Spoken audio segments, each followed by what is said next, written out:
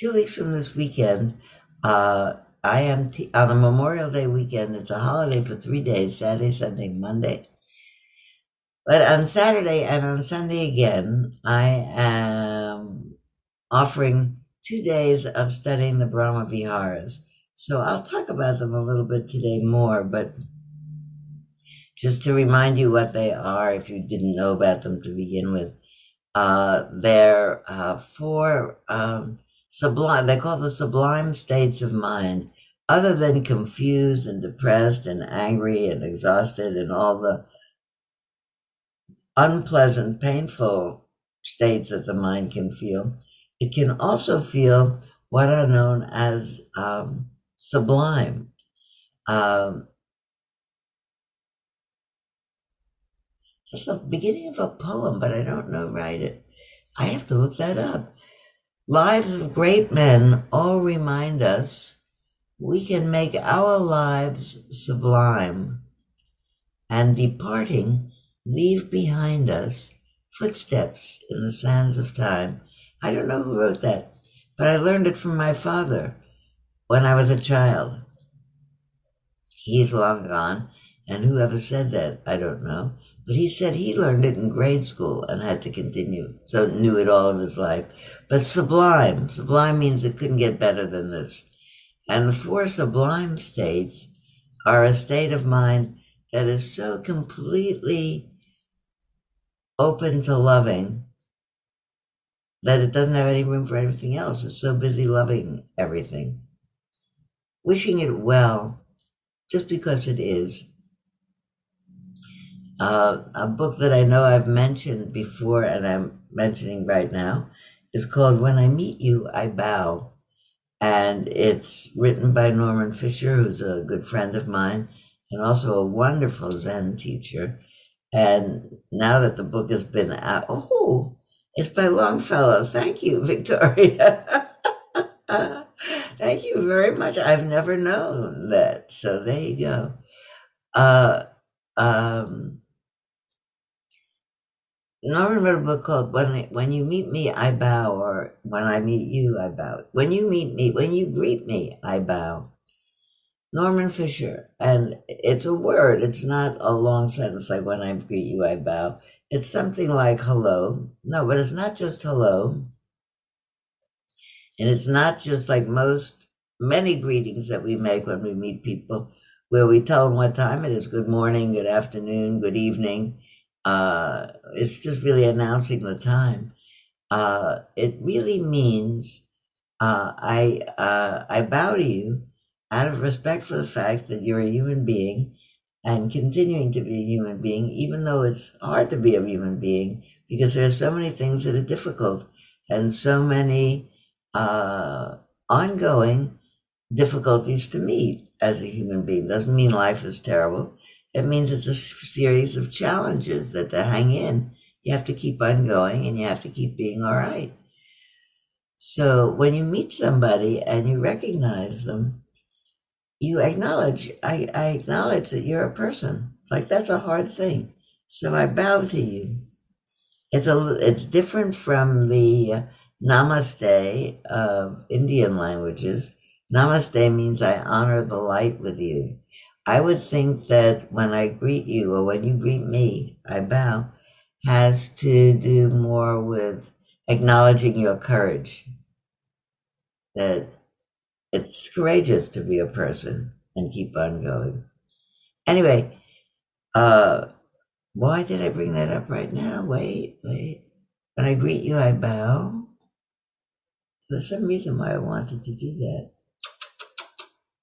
Making a point that it's wisdom to realize that everybody, just like me, is wanting to have this life work out. So those of us who know each other and those of us who don't, we are all one way or another trying to make things work out. And it's honorable. There's a poem by a Palestinian writer, and the poem is called Kindness. Kindness. I didn't write that down either for sharing with you, but it'll come to me in a minute. And it also means that in this difficult path through life, the best I can do is to remember to be kind, because it's a hard path for everybody. But it's also a path that has remarkable things in it. And as a human being, we have the remarkable capacity to have minds that greet everybody with kindness. If we know them and if we don't know them, just out of respect for they're a human being and they have pains just like every other human being. That sublime state is free of enmity.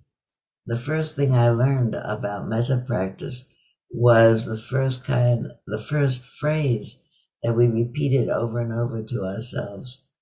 I repeated over and over to myself, was, may I be free of enmity and danger. And I really misunderstood it. I thought it meant, may I be free of enmity. That meant that may I be free of other people's enmity that might put me into danger. People coming after me with some malintent. And I really soon discovered that what it had to do was, may I be free of enmity. May I not meet anybody with malintent. And it's really a prayer for my own comfort and for my own ability to live in the world. May I be free from enmity and the danger it presents to my own good heart. And what would we be like if our mind were really free of enmity? We would have compassion for other people, no matter who they were, because they realize they're a person and they're suffering. We would have delight in other people's pleasure, because we realize that it's not all difficult life. In between the pleasant moments and the easy moments, there are difficulties, but there are also pleasant moments. When you see somebody enjoying a pleasant moment or a respite from really difficulty, to be able to say, in essence, may you enjoy this period of respite. May you be well. May you discover parts of yourself you haven't seen before now that your mind is lifted up.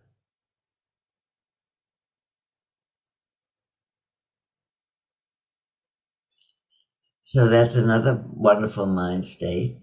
Another wonderful mind state is to have a mind with equanimity, which doesn't mean a mind that's tranquil and never gets excited and never gets distressed. It means a mind that can be peaceful and tranquil and alert at the same time, and gets frightened or startled or somehow confused, but it's able to right itself back. It's able to bend over and catch itself and come back and get its balance back. Equanimity doesn't mean it never budges. It means it finds itself a ballast. I always think about equanimity as being ballast in the bottom of a boat, so it doesn't tip over quite so much. Many years ago, like 40 years ago probably, when I just realized that, in fact, I was becoming really a dedicated student of Jack Kornfield, who was my principal teacher. And I said, well, I admire you so much because you seem to me to have a lot of equanimity. At the time, I remember where I was sitting with Jack when I said that. And I am 10 years older than he is. And in some ways, I had by that time gotten married. I was a psychologist. I had 4 children. He wasn't quite married. He had just gotten married. Yeah. He'd just gotten married and his child had just gotten born maybe. So I was kind of along on the path of life, but I admired him tremendously for what I intuited from his teaching was his equanimity. And I said, I wonder if you think this is a little bit brash of a student to ask to her teacher. I said, I think you have a lot of equanimity and I admire that. Do you have a lot of equanimity? So that's what I wonder. Do you think that's brash or chutzpah or what? And he said, Yeah, I think I do. And I think he does.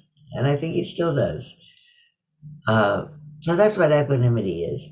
And I think equanimity and rejoicing in other people's current pleasure or joy and wishing well to everybody because whatever's happening, they're a result of that. How they feel is a result of what they're going through.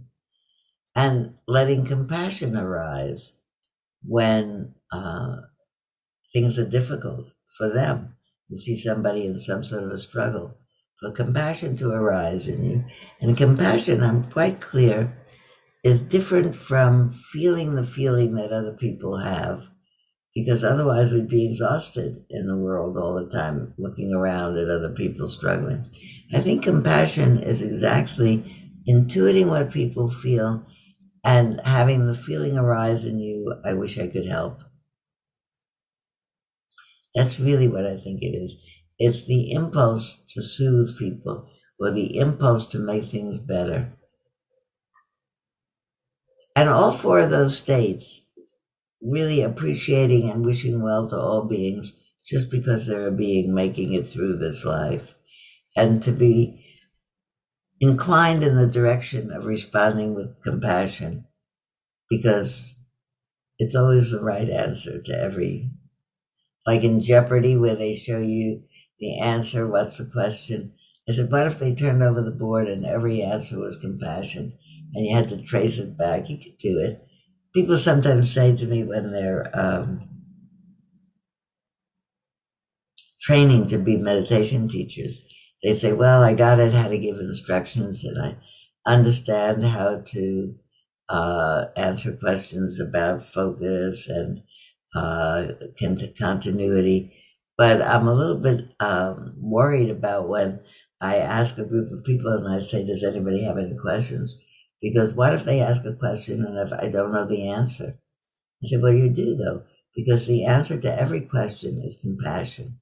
So anytime someone asks something, even you think, oh, I don't know the answer to that, you say, thank you so much for that question. It's a really good question.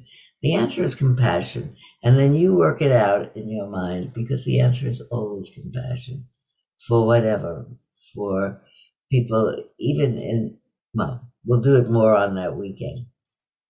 So what I am inviting you to do, uh, whoa, I didn't mean to make such a long invite. I'd like to invite you to, it's a prelude to today anyway. I'd like you to invite you to sign up for that weekend. Now, it's a Saturday and a Sunday. And if you're at home like you are, or even in California or in Panama, wherever you are, the times are 10 until noon and 1 until 3 on Saturday and on Sunday of that day. So in a certain sense, they're 4 2-hour classes, but I am inviting you to think of it as a 2-day retreat. And wherever you are, to start with us at 10 o'clock in the morning, spend the day 5 hours until for you don't have to, obviously, because once it's the midday break, you can be doing anything. But if you want to take 5 hours to be quiet, bring your lunch, prepare your lunch. We'll do 2 hours, and then there'll be a 2-hour lunchtime break, and then 2 more hours. So it's like 2 retreats, which you're doing at home. So that's it. That was just the invitation to that. And today is talking about how those four themes are going to get developed. The retreat is called Building a Wonderful Mind, I think, or Cultivating a Wonderful Mind. I think it's one of those. It has to do with a wonderful mind. And I think that when I started 45 years ago on this particular path, the emphasis was on cultivating a strong mind. It was a little bit of heroic practice. How long could you sit? How how seriously could your mind not waver from where you were supposed to pay attention? Um, the truth is that if someone had asked me, well, they did one day, Nyosho Kempo, I remember, who was a very well-known and revered Tibetan teacher, gave a talk at Spirit Rock, before Spirit Rock, gave a talk at some retreat that I was at before we'd even built Spirit Rock. And I remember him saying, the most important thing that you can bring to practice is clarity of intention. What is your intention for practice? And I felt, I didn't announce it to anybody, I felt very awkward about that in my mind because I didn't feel like I had a strong intention that I wanted this or that to happen. My intention in starting was I wanted to do something that everybody else was doing in the 70s. Everybody was going to a meditation retreat, or everybody was getting initiated into this or that or the other thing. It was the hip thing to do. It was on the cover of magazines. The Beatles meditated with Maharishi Yogi. Everybody was getting uh, a magic mantra from the TM people to practice with. And I really did not know when I signed up for a Vipassana retreat, a mindfulness retreat, what it was going to be like particularly, or I certainly didn't know what my goal was. So I was a little embarrassed in my mind because here's Nyosho Kempo saying the most important thing is to have clarity of purpose. And I didn't have clarity of purpose. I was doing it because it was hip or groovy or people were doing it. Many years later, I remembered as it became clear to me what really I wanted to do. I felt a little embarrassed in my mind. So at that point, I would not have said to you because I didn't know really what I was hoping to accomplish by this. But now I do know. I was helping facilitate a retreat day at a friend of mine's wonderful home and the land around it up in Sonoma County 2 weeks ago.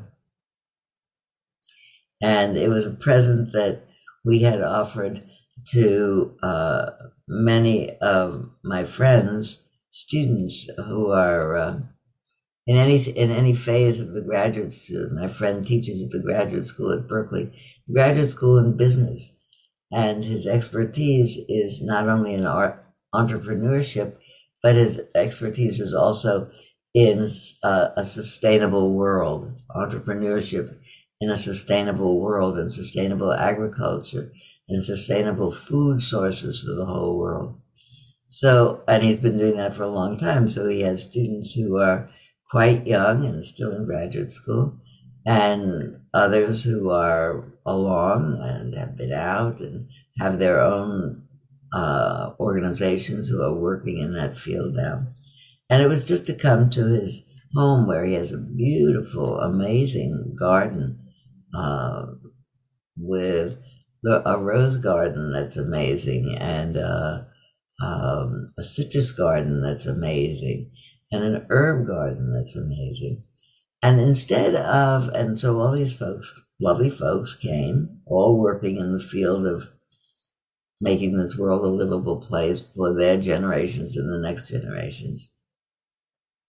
And it was a day of being in the country and having the pleasure of being away and seeing this beautiful land, and of talking about their work and of having a lovely, sustainable lunch. And we will plan to have a meditation. So I gave a little talk before it, and the meditation was not close your eyes and sit still. The meditation was don't sit, stand up, don't close your eyes, don't talk. Don't talk to anybody for the next half hour.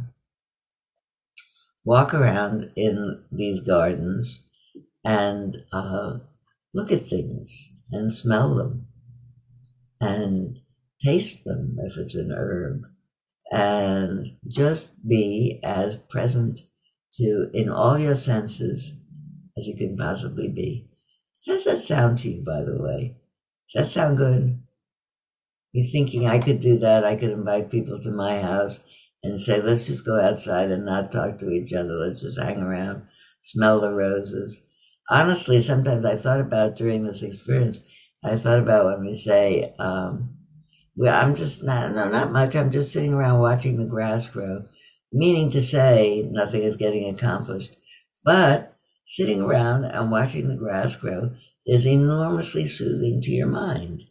And so maybe not watching the grass grow, but watching the roses open. I was thinking about that as we walked around in the rose garden, that which is amazing. In every clump of roses, there would be the ones that are just now perfect, open, glorious. The ones that were perfect 2 days ago and now are starting to be a little bit fuzzy around the edges, and the ones that are the buds that are started to open, and the ones that are still closed buds. And I thought to myself, I feel to myself as I watch that, I think to myself, the Buddha said that the most important thing to realize was that everything is temporal. Everything arises and then it passes. And I've talked to you frequently about the changes in my life in the last couple of years, the death of my husband and the birth of a new great grandchild, and all things that people, their human experiences, people have them all over the world all the time. If not a great grandchild, a grandchild, or a child, or somebody's child.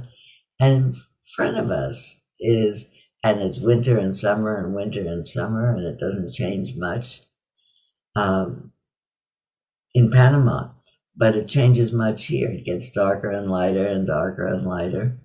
And so there's a way that we intuit in our body that everything passes. And the Buddha said that was the most important thing to know because it gave us the courage to be with life when it's difficult and to rejoice with it when it's not difficult, when it's lovely, so that we can be at ease in it. It's changed. It's not what it used to be. My friends and I, on a regular basis, because of our advanced age, are having conversations about what doesn't work anymore. So that I look around, not all of you are up to those kind of conversations, but all of a sudden, those conversations starts happening, and people are thinking, "Who thought it was going to be me?" But it is me, and I think that there's a certain amount of uh, uh, ease in saying, well, no, that doesn't work anymore, and this I can't do anymore. That comes from realizing somewhere in the marrow of our bones that nothing stays the same. It keeps on changing. It's supposed to. That's how it works.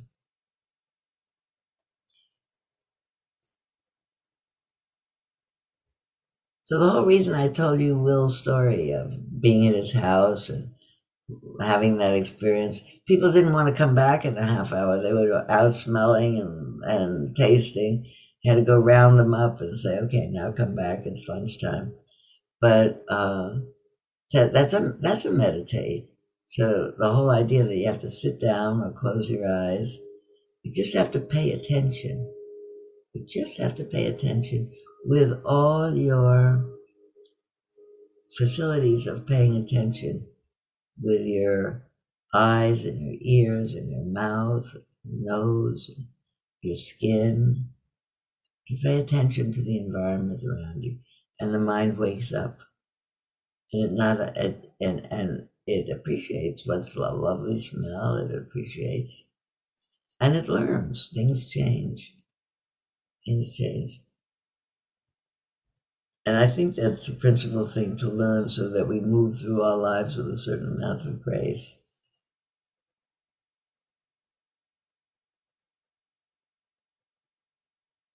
I told you the whole story of going to that retreat because when we were eating lunch and talking about people's experience, people were asking me, people were sharing what they did.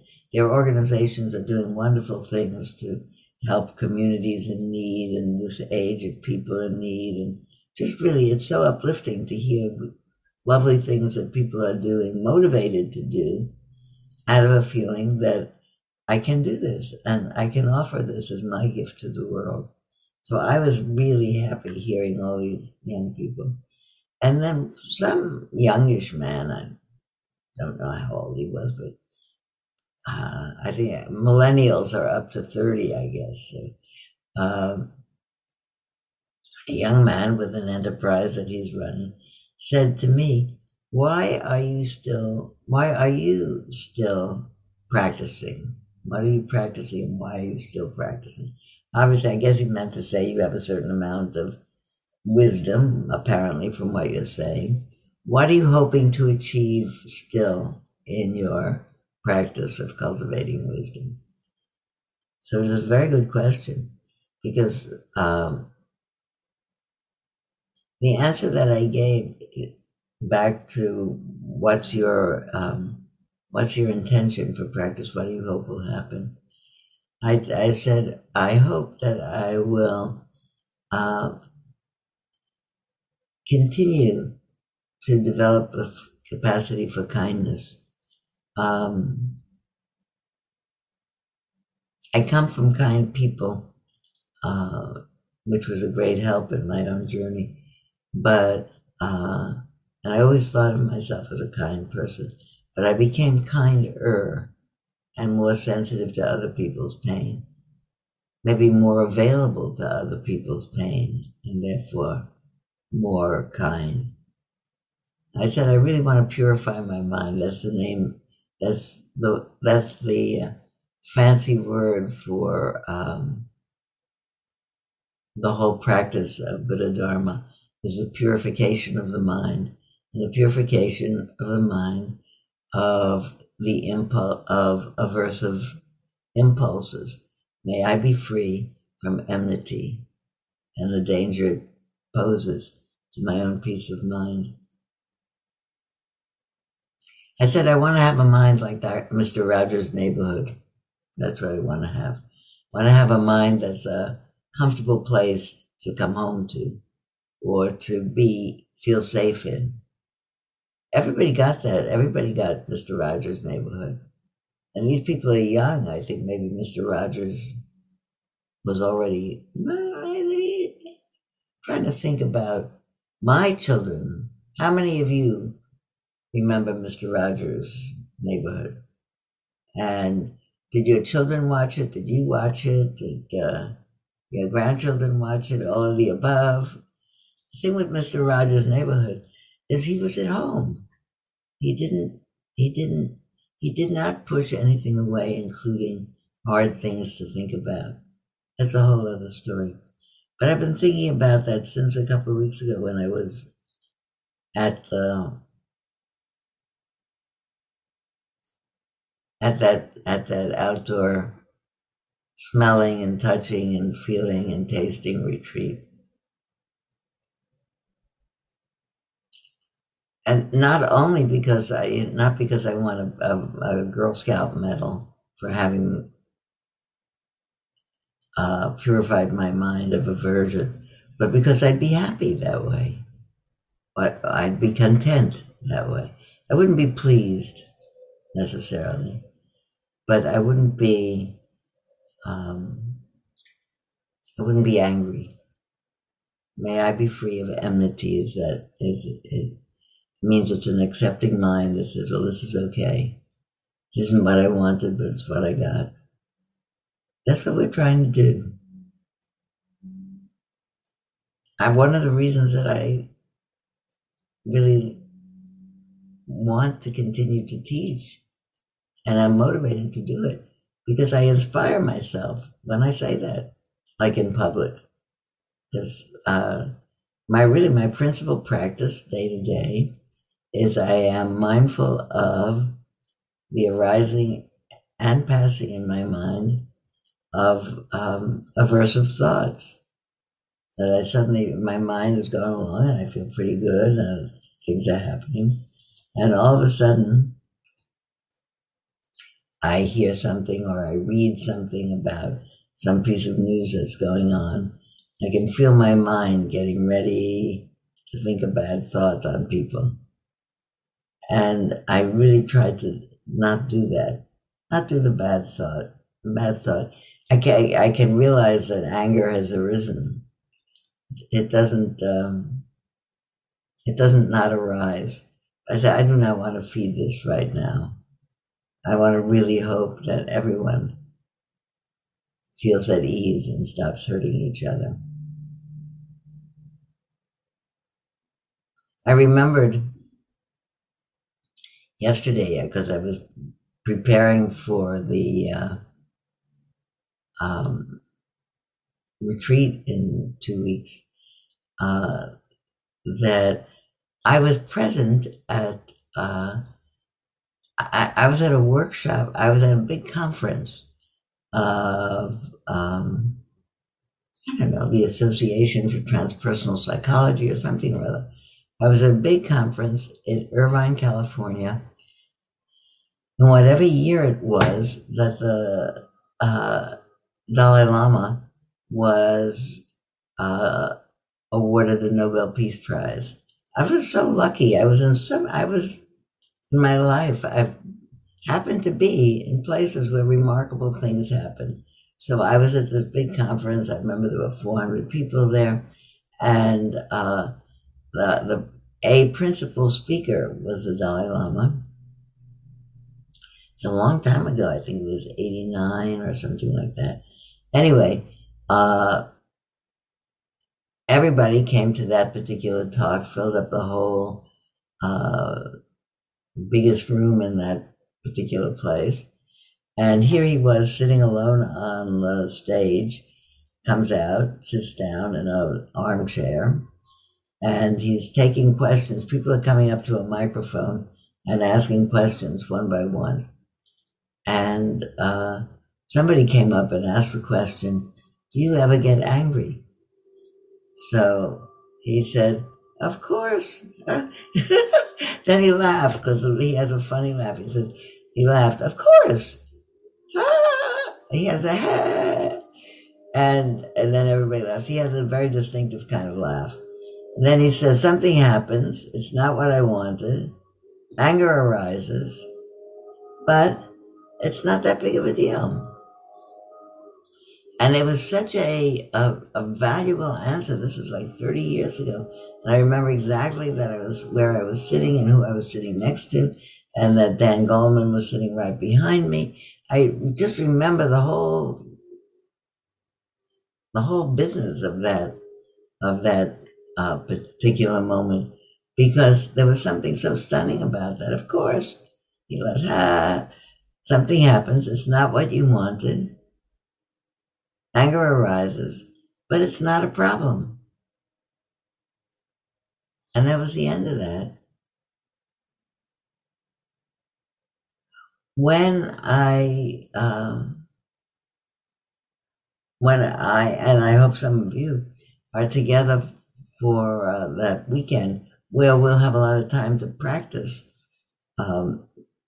contemplative exercises that give you time to experience the arising of one or another of these of aversive feelings, and then techniques for helping them leave. I'll probably tell that story again. So I hope you come anyway. We didn't sit. I was going to say we'll sit a little bit, but we didn't. But we will soon. I'll give some instructions and then we'll do it. And then we'll have questions and answers after that. I want to say one more thing, though, about those 4 wonderful states. Cultivating a Wonderful Mind, I think, is the name of the workshop. When I started to practice years ago, and as I said, I was unclear about why I was doing it other than everybody else was.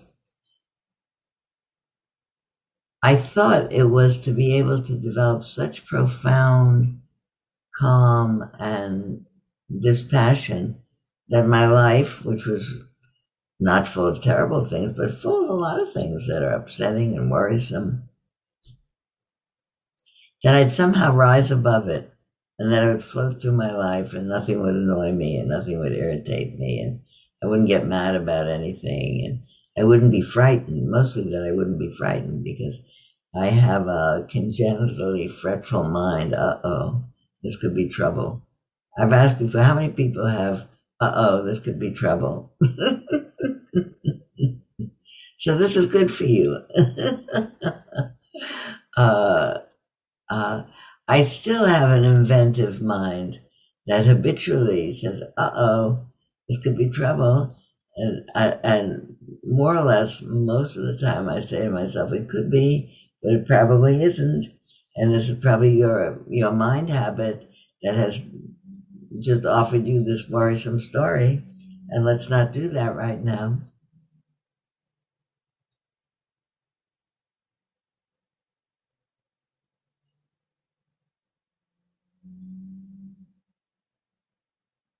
I just derailed myself from what I was going to say after that. Wait.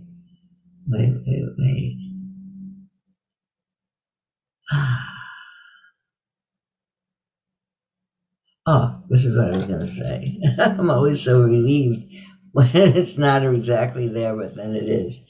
Um, some years ago, not very many years ago, but before the pandemic, uh, uh, Bhikkhu Analayo was a very well-known contemporary Buddhist scholar. His home is in Germany. He's a native German. He's a very serious academic and spends, I think, I remember reading about it. He's a monk, so he lives a monk life. And I think, I don't remember what percentage of the week he spends reading and translating uh, the original Pali and Sanskrit texts for what did the Buddha really say. And the other part he spends in several days of silent meditation by himself. And he lives, of course, in some community where anyway it's a community of silent contemplatives. And he teaches, and he was teaching at Spirit Rock. And maybe I told you the story one time, but I was there. He was going to teach a class for teachers. And so all the Spirit Rock teachers were there, and all the teacher trainees were there. And he was sitting up in front. And I was surprised that he did not introduce himself with, hello, I'm glad to be here at Spirit Rock, nice to meet you.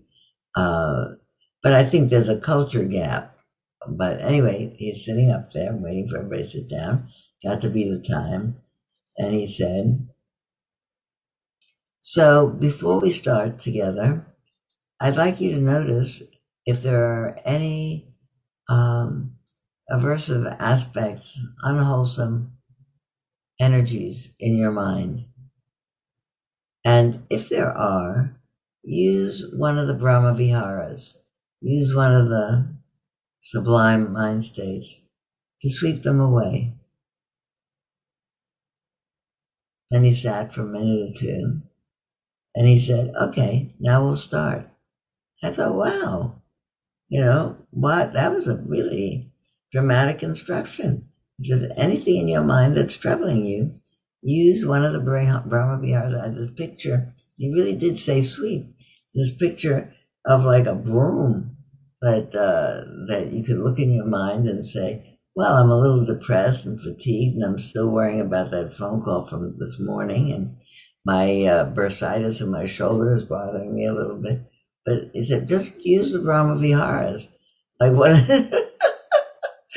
What's occurring to me? Those ads for those vacuum cleaners that are like robots, and they just run around in your home vacuuming up here and there and there and there. So just use the Brahma Viharas and sweep out anything that is aversive in your mind.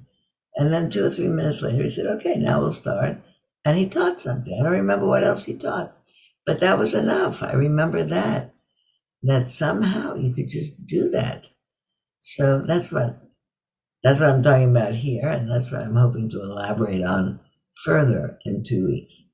But, and, not but, and I'd like us to do some meditation now. And I thought we would do a little bit of all of those for Brahmavihara meditations. So make yourself comfortable.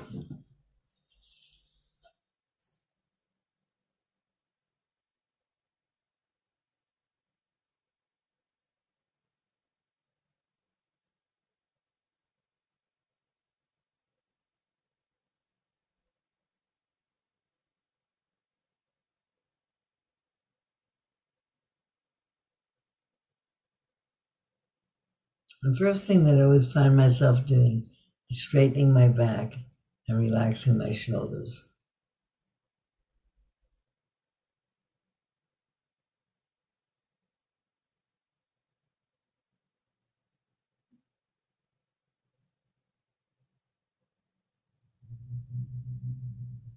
I find if I do that with my shoulders back and down under my ears, so that I'm sitting straight,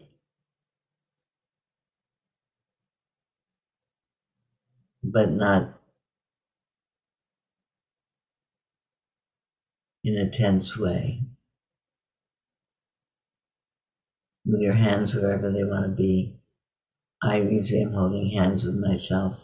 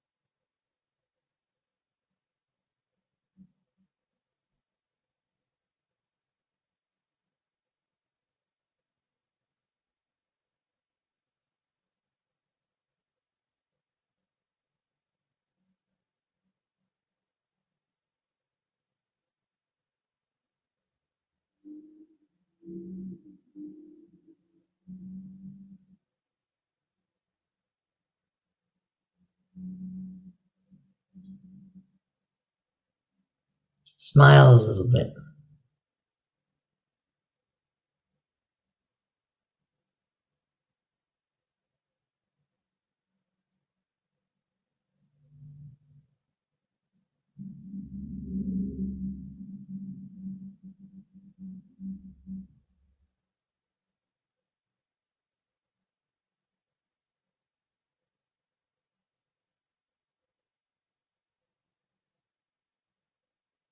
If nothing else in your body, if nothing in your body is physically calling your attention, if you're not in any physical distress,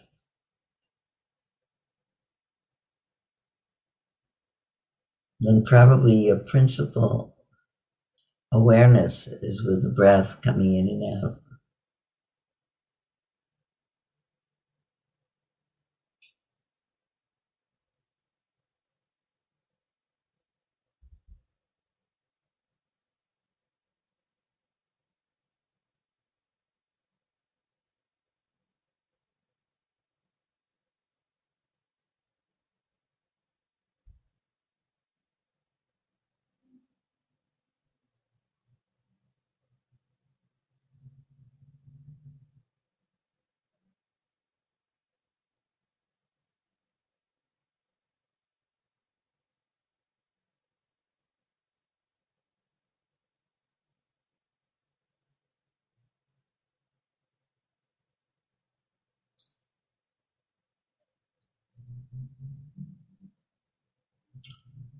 Let's spend some minutes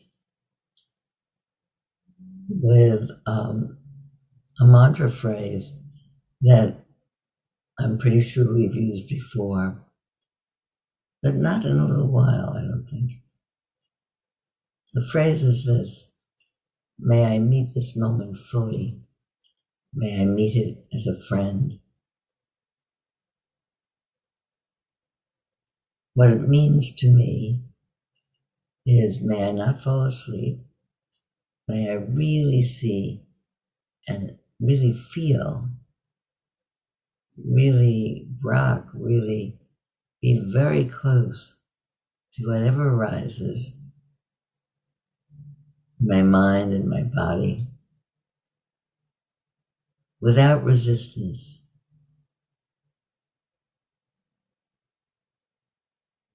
Without resistance.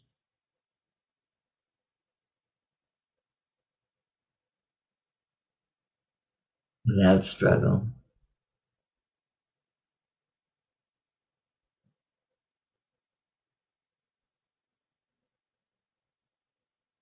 It's really an instruction for the whole of life. May I meet this moment fully. May I meet it as a friend.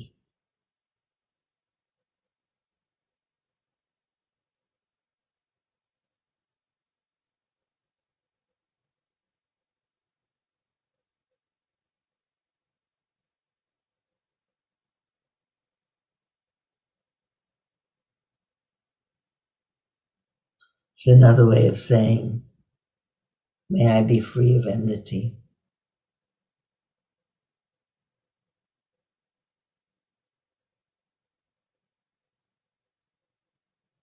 Friendliness is the contrary, the opposite of enmity.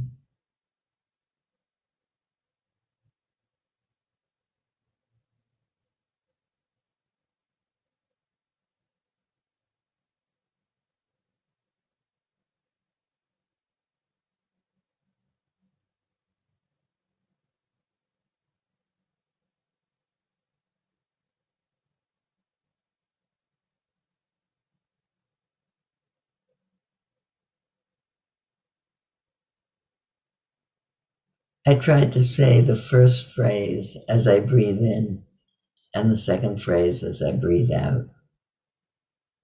May I meet this moment fully. May I meet it as a friend.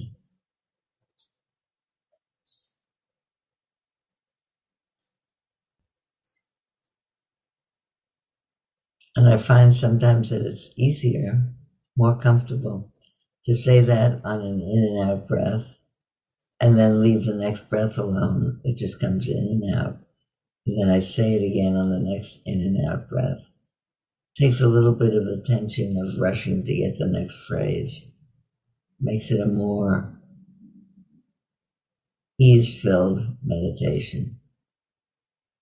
And make this moment fully and meet it as a friend. Sometimes you can leave out 2 breaths and then use it again. You can change it by saying only the first phrase.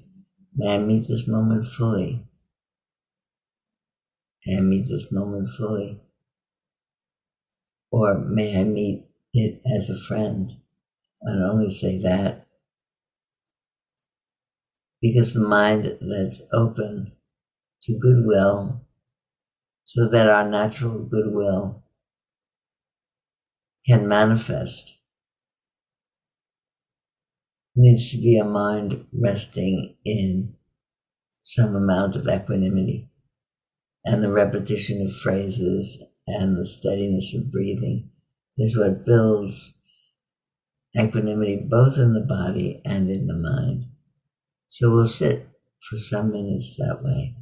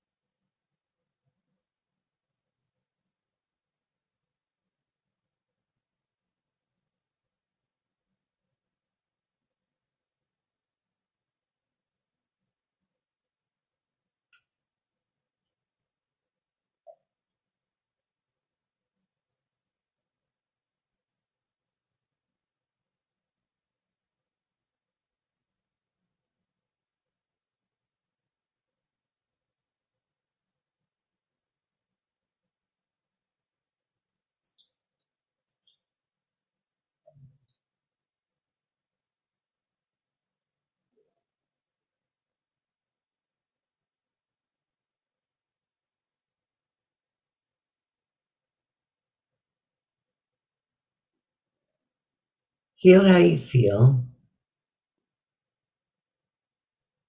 as you make those intentions for being alert.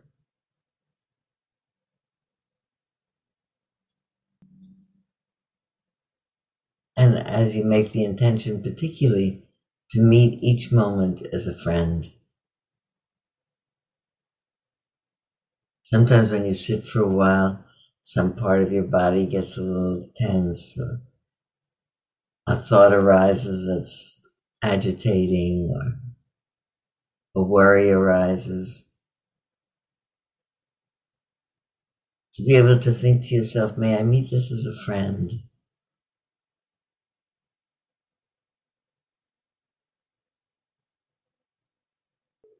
And to the degree that you feel comfortable yourself, having practiced that, meeting the moment as a friend for about 6 minutes, we'll start to use the use of phrases to confirm our intention is to meet moments as friends. When I began my practice, my teacher said to me, say these phrases. May I be free from enmity and danger. I said that to myself. May I be free from enmity and danger. May I have mental happiness. May I have physical happiness. May I have ease of well-being. I'll say them again for you in a minute.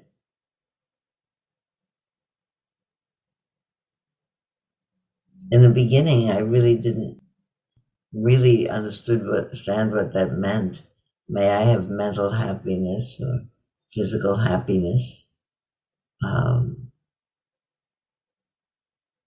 or ease of well-being. But over the years, during which time we have more or less changed as mindfulness teachers in the West to saying more contemporary phrases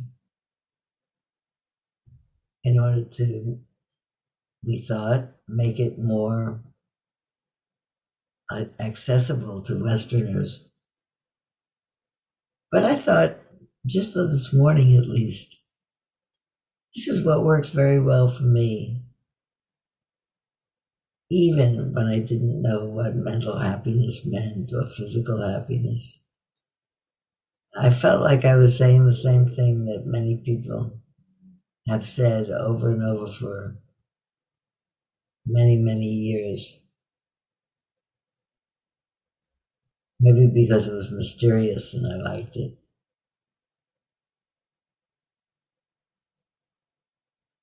But to the degree that you feel comfortable, and to the degree that you feel comfortable, you say, oh, this is a good way to live. I like this. Say specifically for yourself in your mind, may I be free of enmity and danger. May I have mental happiness. May I have physical happiness. May I have ease of well-being.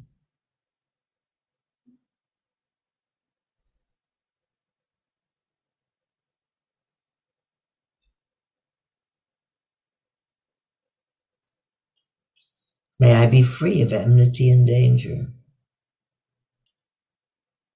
May I have mental happiness.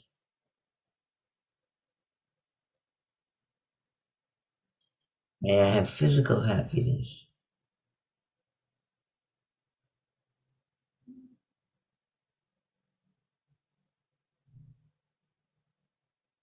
May I have ease of well-being.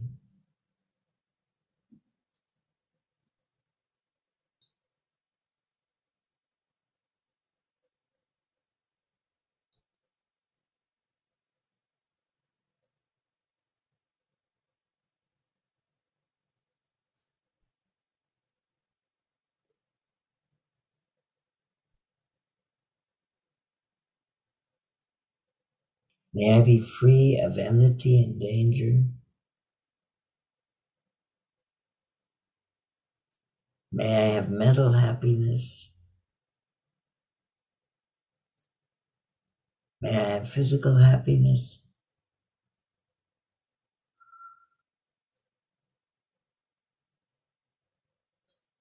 May I have ease of well-being.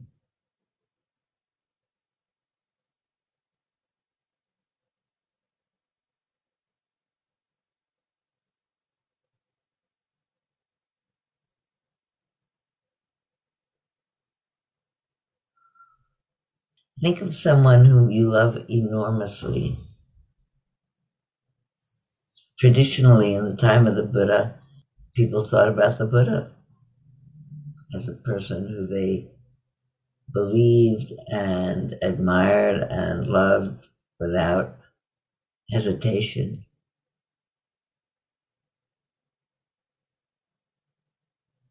But very few of us have access to a love relationship like that. Even the people that we live with, our family, of course we love them, but we're sometimes cross with them. And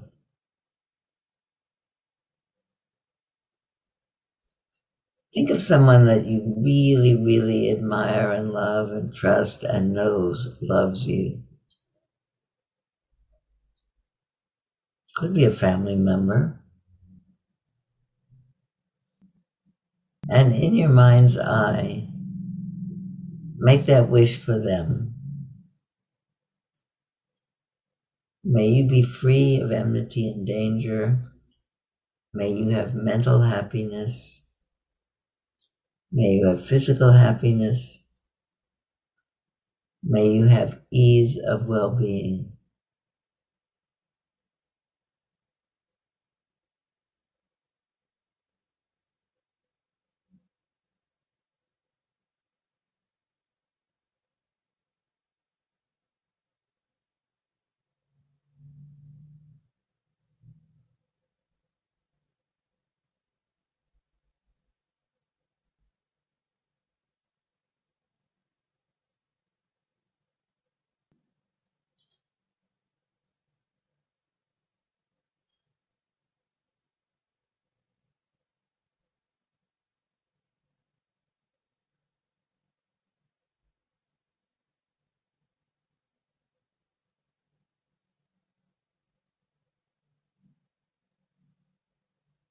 Sometimes when we pick someone in that category, we like to feel that they love us equally and bless us with that same blessing.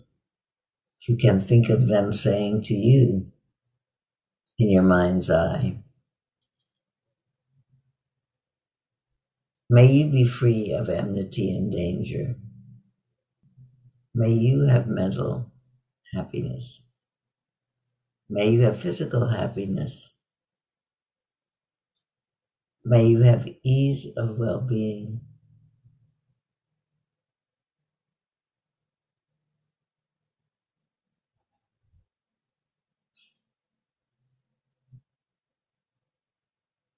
See if it feels different to you when you offer those same blessings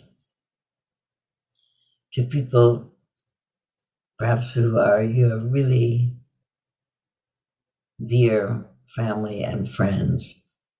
If you can, pick somebody in your family, a parent, a partner, a child, a grandchild, someone that you can imagine blessing with those blessings, maybe with your hands on them.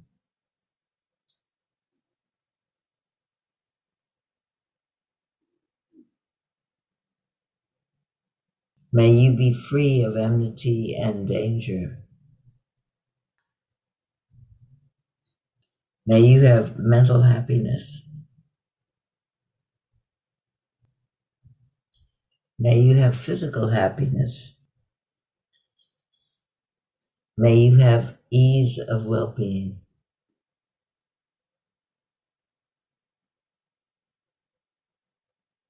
sisters, brothers, aunts, someone who's very dear to you that you love dearly.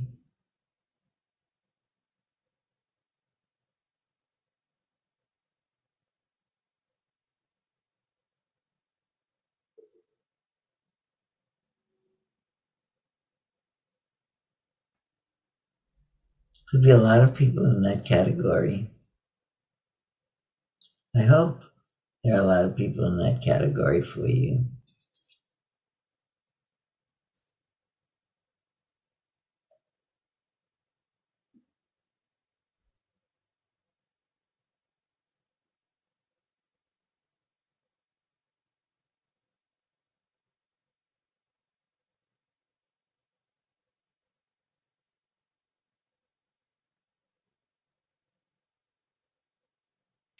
Think of someone that you don't think of often, but that you recognize in your mind, in your family, in your extended community.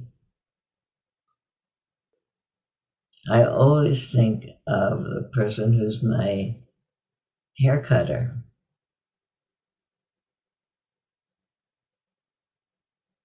or my dental hygienist. I don't think about them really between appointments. They're not intensely connected to me. But what I discover, and I think what you'll discover as you wish them well, is that you like them better while you're wishing them well. I'll let you discover that for yourself. Think of someone, the person who delivers your mail, the person in the pharmacy, someone that you have at least cordial recognition with, and see what happens when you bless them. Something will happen different in your mind.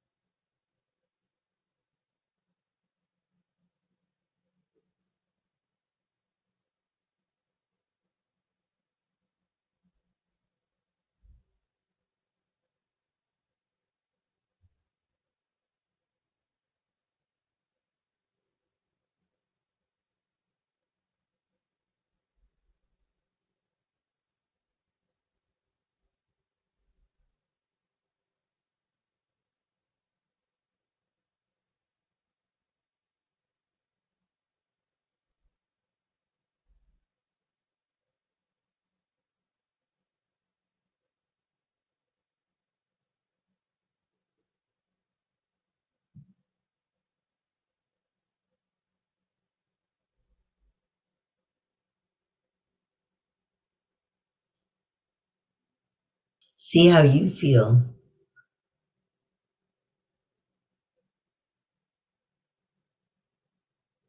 Wishing them well, as you might when you next meet them in person.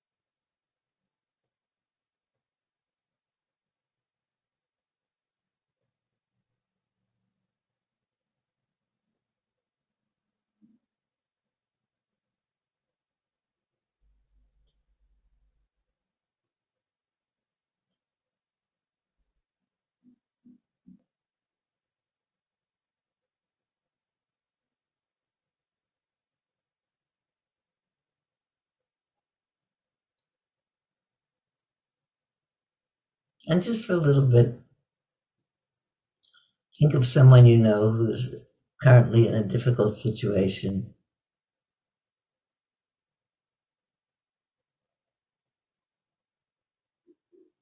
A friend, a family person.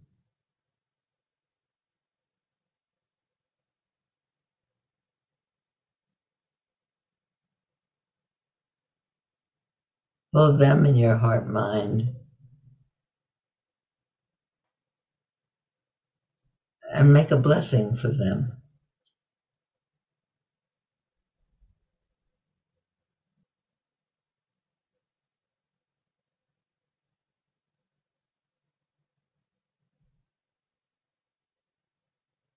You can make up the blessing with however words work for you, but something like,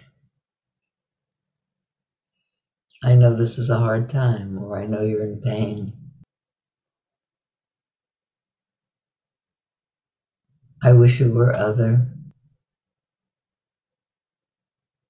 I wish I could help.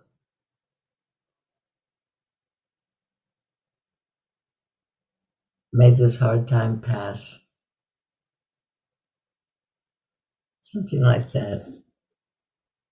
Something that acknowledges that you know what's happening,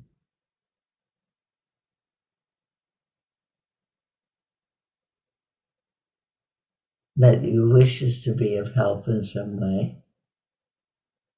Just what you would say to a person if it were out in the manifest life, not just in your mind.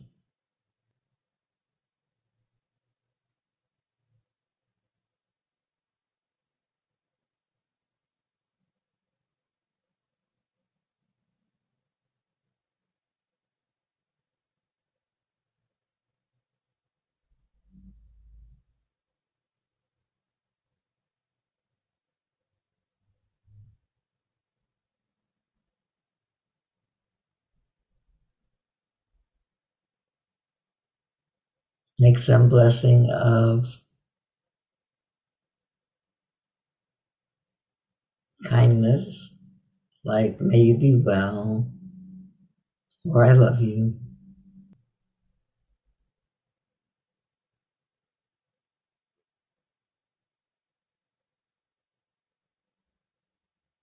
You feel yourself getting sleepy.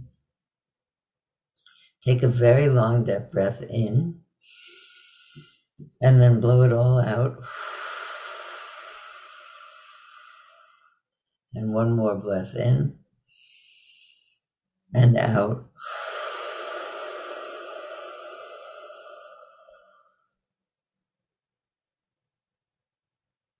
The deep breath refreshes your mind. It also steadies it. Think about someone. This is the last person we'll think about now. Think about somebody in the category of this is a good time for them.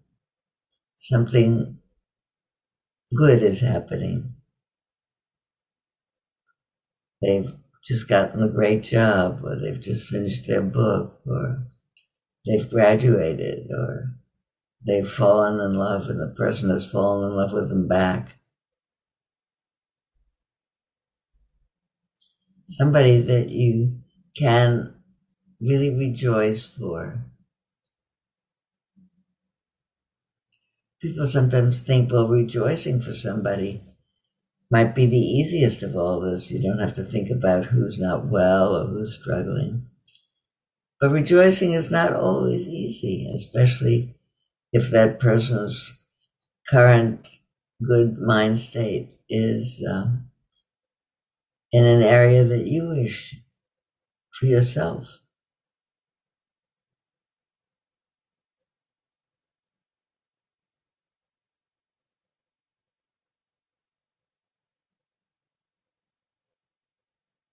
Bring that person into your mind. Wish them well.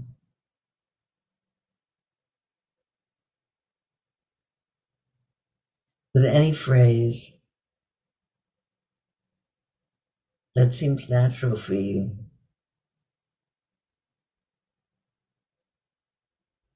I'm glad for your success. I'm glad for your good news. May you thrive.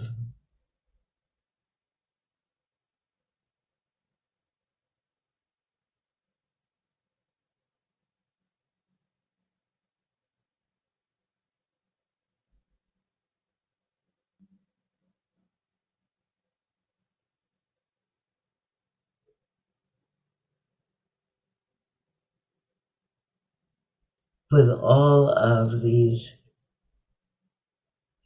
permutations of goodwill, generalized goodwill, goodwill for people who are struggling, goodwill for people who are not struggling, in fact, thriving and rejoicing, especially if they're thriving and rejoicing in some areas that you wish you were.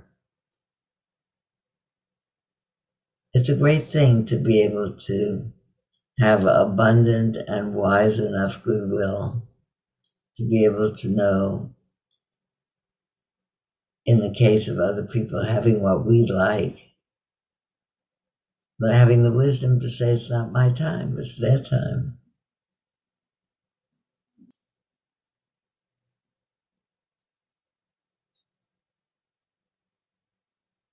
Before we open our eyes and talk about it, open your eyes and look at all the people in the room, in their rooms. And you don't know whether at this moment their lives are reasonably tranquil or not. Probably for your best beloveds, you do know. But really what we've done is we've checked around in the mind for the people we care about and wish them well. It's an act of wisdom.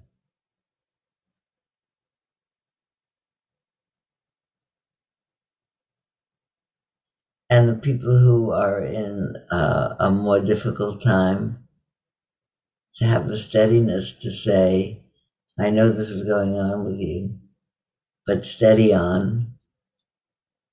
It's a thing that people do.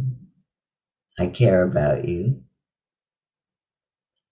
And in a place where people are thriving and really rejoicing, to discover that you really can, in your own mind, brighten your own mind by rejoicing on behalf of somebody else.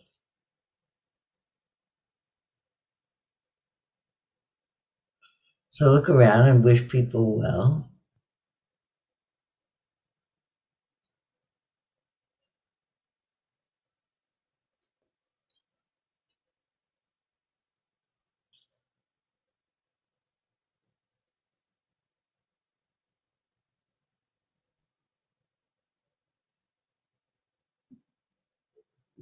I guess I'll ring a bell because I have one.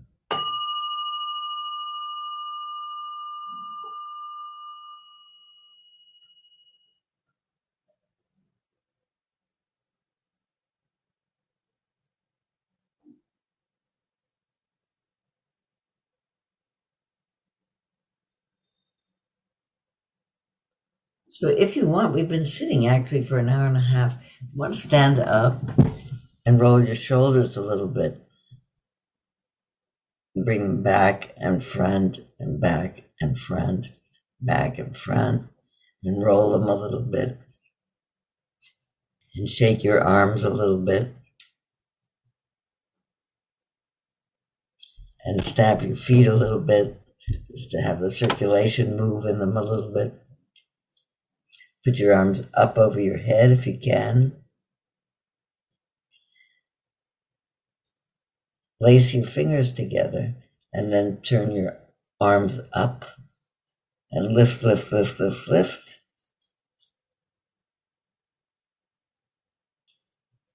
Stretch and bring them down. And let's sit back down. And I'm looking at everybody out there stretching and lifting. And I forgot to say that in 2 weeks when we're back, I just saw them. There's Brahmani over there. Brahmani, wave your hands so they see you. There's Brahmani over there. And what happened to Jashoda? There she is. There's Jashoda over there. So when we are for you online or in person in 2 weeks, if you're there, both of those days we'll have Brahmani and Jashoda there, so that in between, in each of those segments of classes, one or both of them, once or twice or at various times, will continue what I'm saying by moving it through the body, by having everybody who's in the room with us and who's out in the world online be able to move in those 2 hour times that we're together. Did you want to say something, Brahmani, Jashoda? You can say hello or whatever. Go, Brahm. Okay. Hi. Well, it's always a delight to be with you, Syl, and when we come together. So we hope you join us, because the movement, as Syl says, is just an extension of how do we walk in this world and live in this world and carry the Dharma with us. And so we'll just move that experience in through the bodies. Go. The body is a place that's most easy to pay attention, and then the movement to wake you up and receive the teachings in a very different way through the cellular knowing of your body. So we love being together, Syl and Brahmani and myself, and we hope that you'll come and be together with us. We have such a good time, and it's such a lovely teaching about the Brahma Viharas. I already, from just sitting before, feel open and quiet and soft, and thank you so much, Sylvia. The three of us have taught far and near and up and down in various venues, so I am very looking forward to us being together. And okay, let's go back over here, because I have one more story I want to tell you. It's going to again introduce some of the topic we'll talk about next time. But before I do, I'll make myself a note that say tell Okay, if we have time. So while we were sitting, among other things, when I thought of people that I was blessing in my mind, I thought of who wrote the poem.